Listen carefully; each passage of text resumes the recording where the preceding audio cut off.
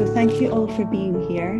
We appreciate it massively. And I saw some questions coming through as we went through. Fire them in. We'll kind of come to you. Scott's wanting whiskey to be passed to him. Oh yeah, Faith Popcorn is a futurist. Yes, Elizabeth. She's doing a lot of work just now. You see a lot of her work coming through. Yeah, all of that's going to happen from an AI perspective. I think the thing is that a lot of things about AI, some people are getting surprised at just now, but it was already happening. I think it was just slower. So I think things have just been fast-tracked. And we've seen it in organisations. They've managed to turn things around really quickly.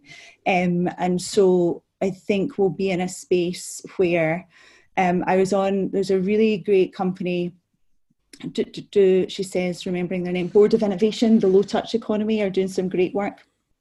And it's all open source. So I've said it to a few of you guys on here that are just giving us insights into what is happening in other parts of the world just now. And so I think there's many things that were sort of in the back burner that has been accelerated forward. I would say that. I like Jim Higginbotham's provocation here. He says, who validates the source? I know. We've talked about the source of information. Who validates that? Critical power point with huge implications for misuse of power. So that's kind of to your point about the Mad King. It's like our feeling that somebody might get a hold of this. And, we all got a shock when PewDiePie put his fist bump into 60,000 computers, their printouts around the world. And it is that idea of who does that, who validates it. And I guess here's my hope, rather than this is what I think, is that in a place of second tier thinking, we move into a little bit of the dissolution of objectivity in terms of observer and observed. There's us observing, then observed. There's this cyclical nature of consciousness draws up the environment draws up the consciousness. If we're in a world where we need really true and clean information, I'm hoping that our collective consciousness is the thing that says we start to recognize invalid sources of information. And it comes down a little bit almost to your theology of, do you believe in the human condition or not? It's like, do you think we'll get to that point where enough of us will want the real information, the truthful, that it will stand out when it is misused? Or do we believe that it continues to get darker and that people of kind of orange beam thinking and wanting to get ahead and achieve that power will misuse that trust, will misuse that need for us to have that source validated? So I think it's a great question. I'm going to choose to be optimistic. I kind of believe in the human condition. And I think that we'll get to a point where, as a race, we'll recognize that if we don't have clean information, if we don't have valid sources, and if we allow invalid or selfish or small groups of people holding power to run the show, that we'll continue with episodes like the ones we're experiencing right now, like once the environment starts to melt down. And so therefore, I have a hope that there's been an accentuation of consciousness from all of us that will require greater truth. But I don't think there'll be somebody will need to oversee and then somebody will need to oversee. I think we'll have to find a different way of doing it to the traditional blue and orange. We're going to have to move on from that. I feel that. I think there's an emergence of that coming through. I think that it was there already, but it's just kind of exemplified it. So it's magnified it. And Shona's asking, how well equipped do you feel leaders are to embrace this new space, both individually and the burden of responsibility many of them feel for their teams and businesses? Great question. I think there's pockets of, I think there are people that are equipped. I think it feels like a lot of people have been upgraded. It's like they've been plugged in. And they've gone up to level 5, and you're just like, oh, hi, where did you come from? So I think that is happening. I think that people are listening more, Shona. I think that people are listening more to that emergent thinking. And because the structures have gone and the ways of doing things have gone. And so I think there's an opportunity, whilst we're kind of in a holding pattern just now, kind of feels like we should have hold music in the background, because it just feels that there's just this sort of limbo element that is happening, because there are opportunities for us to listen in a kinder and more generous way. I think people are checking in on how people feel and actually waiting for the answer. You know, at the start of Zoom calls, people are like, hey, how you doing? How you feeling? What's going on? It's not, have you done the report? I think there are some personality types that are struggling. I think those that, and we've spoken about this, Jim, that hid behind a PowerPoint deck or a paper or a spreadsheet are finding it slightly challenging. I think there's certain personality types from that enjoy power and status are finding this current situation challenging. Sweeping generalization in terms of personality types, so I think that's coming through. So I think there's there, and here's the rub. we need strength right now. I've said to a few of the peeps that I'm talking to is that leadership is appropriate cheerfulness right now. It's about standing in a good space, and it's about being aware of what people are going through, but giving people strength. People need strength, because I think this is just a dry run. This is a dry run for what's coming. This is a warm-up.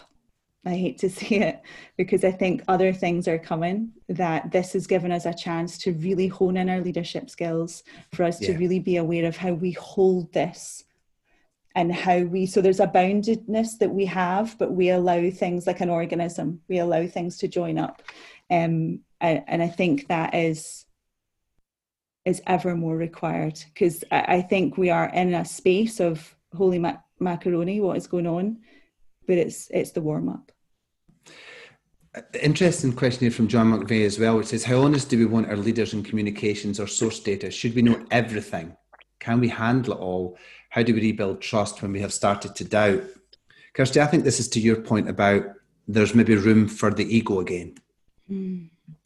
I coach a very high public profile individual.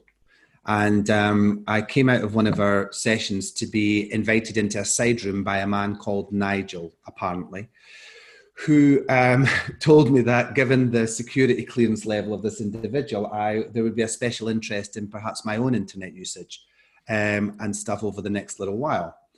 And I said, oh, interesting. He said, don't worry about it. He said, we're not interested in your porn profile or anything. I was like, what do you mean porn profile? I was like, who's been using my computer? And he said, no, it's a security term. It's an intelligence term. He says, we're not interested in that. We're not even interested in illegality. We're not interested in any of that stuff. We're just interested in terrorist activity. I was like, okay. And I said, are you telling me that that's about to happen, or are you telling me it's already happened? And he was like, well, that would be indiscreet. So I realized that that's kind of part of the gig. And he said, just continue as usual. Just be a human being and use the internet as you would ever use it, and just don't even think. He said, it's professional folks. And I think that there will have to be something where there will be increased transparency, there will be increased openness, but I also think what will come with that is that leaders and also people who are in trusted positions will also just have to understand the light and shadow nature of the human condition better and not freak out about it. You know, it's kind of like where we're at. And so in moving along the AI line, we're going to have to move along intelligence about human beings and how we work and how we put on a front and how we have an idealized ego image on show and how there's a shadow behind it. And everybody has that, and we don't get hooked. And neither do you get anxious or neither do you get worried about it. It's like, but you just take responsibility increasingly for the quality of information you're pumping into the system. And you take responsibility for self-knowledge about how that's affecting you. We take boundaries to our mind and what we put in. And also, I think this is teaching us a lot about boundaries, about asking for things and asking for what we want, and realizing what we need. I love Scott's question, who will be our cultural gatekeepers of the new world?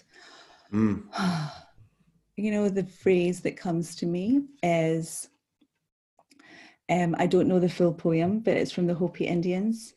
We're the ones that we've been waiting for. And I think people are stepping up, and I think people are having great conversations.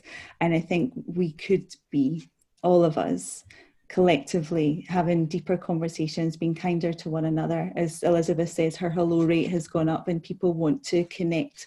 I think people are in a space of connection rather than impressing. And that's the place that we're sitting in just now. Yeah, I agree. And supporting, I think getting support in ways that we never did before. I've never been this vulnerable on a online thing before, like laying out that I had psoriasis because of my level of my anxieties, laying out how we felt right at the beginning, Kirsty, when we were both saying empty diaries. Don't say the words. Where we were no longer essential. And we kind of learned that stuff, I think. And so it wasn't the absence of fear. And this is the bit I'm enjoying, which says, James Farrell's saying, I'm intrigued by the amount of courage that leaders will need to make this transition, moving away from the traditional and embracing the new and the now. It's like, don't confuse courage with the absence of fear. The absence of fear isn't courage. The absence of fear is brain damage. Courage is about being with your fear and being with your anxiety. Kirsty and I both have had second thoughts about being as transparent, or should we do these things? And we've had to talk it through, and we know each other well enough to discuss shadow and how we feel about things and what might happen. So this will not be without fear, but if we understand human beings better, we'll realize that fear has a legitimate seat at the table. It's okay for it to be there. It's vigilance. It keeps us humble.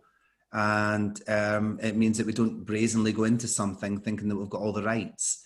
And so I think that there will have to be courage, but it won't be characterized by the absence of fear. We're going to have to learn how to be with it, wield it, and do the right thing by it. Yeah. I love all the comments about how, so Mark is saying, I think we've had access to a quick rewrite when it comes to the commercial and leadership rules. 100%, Mark. I think that there's some people that are really worried about that because there's no script anymore. And then there's some people that are reordering because of the disorder. They're reordering, and I think there's freedom in the lack of choice that we've had. Oh yeah. Even going for a coffee. It's like how many? I think I saw Damien earlier. He says there's like 263 decisions we make on a daily basis about food. I know we're all up in our intake right now. Maybe I'm just speaking for myself, but just, we have so many choices to make. And so that taking away those choices has given us freedom. And I think freedom to reassess, freedom for us to rewrite the script, for us to reevaluate, for us to recognize ourselves. And I think that's why we've talked about shadow a few times, because stuff has come up. I've met my shadow lurking around the corner in many different situations over the last few weeks. But now I'm saying, hey, come in, and realize that so I've done a lot of work in myself through this process and recognizing it. And it's holding the wholeness and being comfortable with the wholeness of the human beings. John Adams is asking a question there about if we're speaking our honesty, if we're speaking our wholeness, and what we've got is a whole load of anxiety and fear, is that kind of counterproductive to be bilging that over the top of your team? Letting them have it. And I think, yes and no. So this is where second tier thinking, which is paradoxical, has to come in, which is the and, which is, on the one hand, you need to show some level of authentic vulnerability and you as a human being so that you're role modeling what you want to see from them. And paradoxically, you need to give a good report. Leaders need to give a good report. They need to be able to frame things in a way that has vision and hope and direction and where we're going to. And so there still has to be the balance between the two. You don't want to be turning your teams into therapy sessions and then all of you just kind of like leap hand in hand off the top of the building together. That's kind of counterproductive as well. What you're wanting is a leader to hold that space, and it is a new level of consciousness, which is I'm both vulnerable and I'm giving a report that has intentionality for a preferred future. And so being able to do both at the same time, that's another example of second tier thinking in leaders. It's the and, it's a paradoxical, rather than it's just a kind of clean cut singular way of doing it. Yeah. And it's hard, isn't it, to hold that tension? But I think if you have it as your default is to sit in the and space, it's really powerful. And I think a lot of this it feels new, but I think a lot of this new world thinking and emergent thinking was just latent within us. You know, it's not like all of a sudden and we're thinking of a new way. I think it was latent within us, and we've just brought it to the forefront. And we're seeing people hold it and grasp it really well. We're seeing some people that struggle, but this is a huge, massive, gigantic opportunity. This is massive for us to, this is a portal, this is a pause, this is a liminal space, this is, and I think, you know, it's just those two words, even if you don't know the answer, it's those two words of not this. Yeah. You know, I don't know the answer for all of the things from a leadership perspective. I've got a heck of a lot of huge ideas, but I know it's not this or not that. And that's why I react against the notion of new normal. I don't want a new normal. I wanted something exciting and emergent and delicious and whole and human. That's what I'm after. And I think it's possible. Yeah. We're getting asked about that possibility. Justin Blake's asking, how do we create the conditions for transformational change? Somebody put their thing on mute. Maybe they want to ask a We're question. hearing a child's voice coming. Somebody put themselves on mute. There we go. How do we create the conditions for transformational change in culture, society, and our environment, all working together in alignment for global good and humanity? Yeah, one of those ones. I think a future Miss World would have the answer to that one. Do you know what it is? I think it is.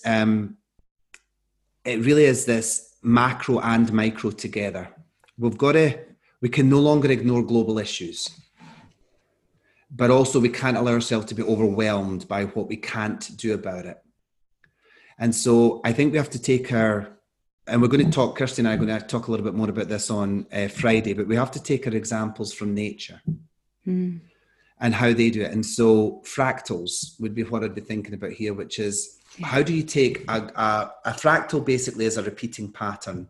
A cauliflower is a fractal. Take a floret, you've got a miniature cauliflower, a little bit, miniature cauliflower, load of cauliflowers, clump them together, great big cauliflower. So it doesn't matter big or small, it's the same pattern. And what we've got to do is find what are those global patterns going on and how do we translate it to our teams in a microcosmic way? How do we say this is what that means for us? And rather than worrying about changing the whole world, we have to be available to listen to what's going on in the wider world. But we just have to light some bushfires locally. We just need to experiment locally with our own little bushfires within our teams and see if we can start a movement, start something moving in the right direction. And so that's the bit I'd say that the real skill, the capability for leaders coming up is those global issues being translated into something for your organization and your business. The global issues your business is facing being handled at a local issue. But we can't just create those silos. And there was one other question about how do you do with that? And the thing about silos is the only way you're going to get rid of silos is by first of all accepting them. They exist for a reason. And once you understand why they're there, you can then transcend that. But for as long as you just make them wrong and try and do initiatives that batter against them, they will resist. But actually taking that microcosmic view and starting to look at why are our silos in place, what is it they're defending, and then taking care of that, I think we can start to make some progress. And it's doing the work in yourself, isn't it? Because this brings up stuff for us. You know, it brings up parts of the ego, it brings up parts of the shadow. I think Spiral is great because it shows us what emotions are existing in all of the different levels. And if we are open to understanding ourselves and take responsibility for that, I think it will lend itself to different conversations. But it is about taking responsibility, massively so.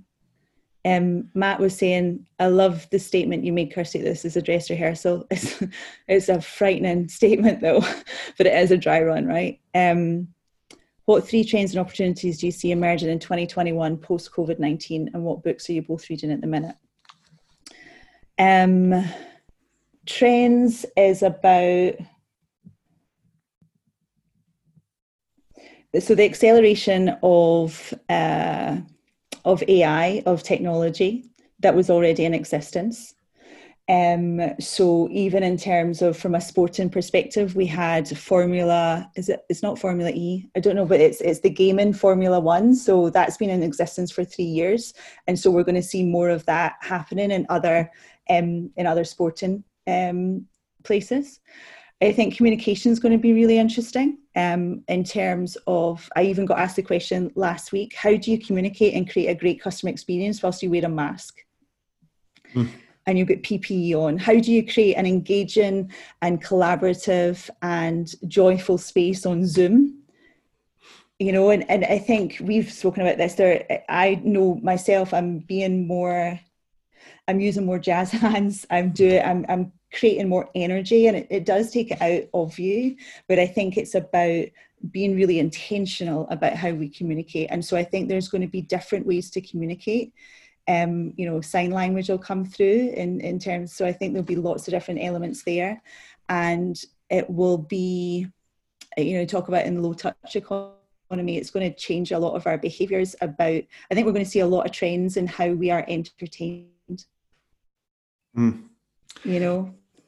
One of the trends I've seen recently from a lot of the medium-sized companies I've worked with is people saying the same thing to me, which is, we've found a new business that looks like it's going to completely overshadow what we did before COVID-19. Construction businesses finding internet access to small villages as lucrative. People who had vehicles using them for supplies and other things that people need. So I think there's that. And for me, I'm reading a book called The Binder at the moment, which is a fiction book, because I feel like I'm living a book. I'm living an education the whole time. And actually, I just want to stay awake to what I'm picking up here. And so therefore, when I'm reading to get a break from it and just enjoy a story. Yeah, I'm reading a lot more murder, which can only be said in a Scottish accent. Murder. So a lot of murder, and also is a very different book to anything that I would know is Untamed by Glennon Doyle, which is really interesting. I'd really recommend. I recommended it to someone who's on this call, and I'm re-looking at Spiral. I'm getting deeper into it because it has assisted me, and I want my understanding to be deeper, because we are living it. I want my understanding to be deeper so I can help other people, because I think it's a great model and a great insight for us. Great. So we're just coming up to past. I think we've got, hey Vanessa, I've seen kindness and bravery taking a lead in the last 2 months. Holy Magnadiddle, yes. And I think that's my, that I have a slight fear that we forget, going back to Arundhati Roy's poem, that I want us to ensure that we remember the kindness and we remember the bravery. And it wasn't for just now. It wasn't just for that pandemic we went through in 2020. I want us to know that that was within inside us all along, and that was available to us all along. And we can be kinder, and we can be braver, and we can be courageous, and we can be compassionate, and we can be loving, and we can lead. All of those things exist together. And that's why, you know, if you guys have got any ideas on how we hold on to it, then please let me know. I'm working on a couple of options, but I'm holding dear to the fact that we remember that, because we could go into a really holistic and integral and delightful and exciting place, even though the pandemic has hit and even though a horrible thing has happened. But I think that is a possibility for us to walk into. And as Jim says, I think we've been invited there.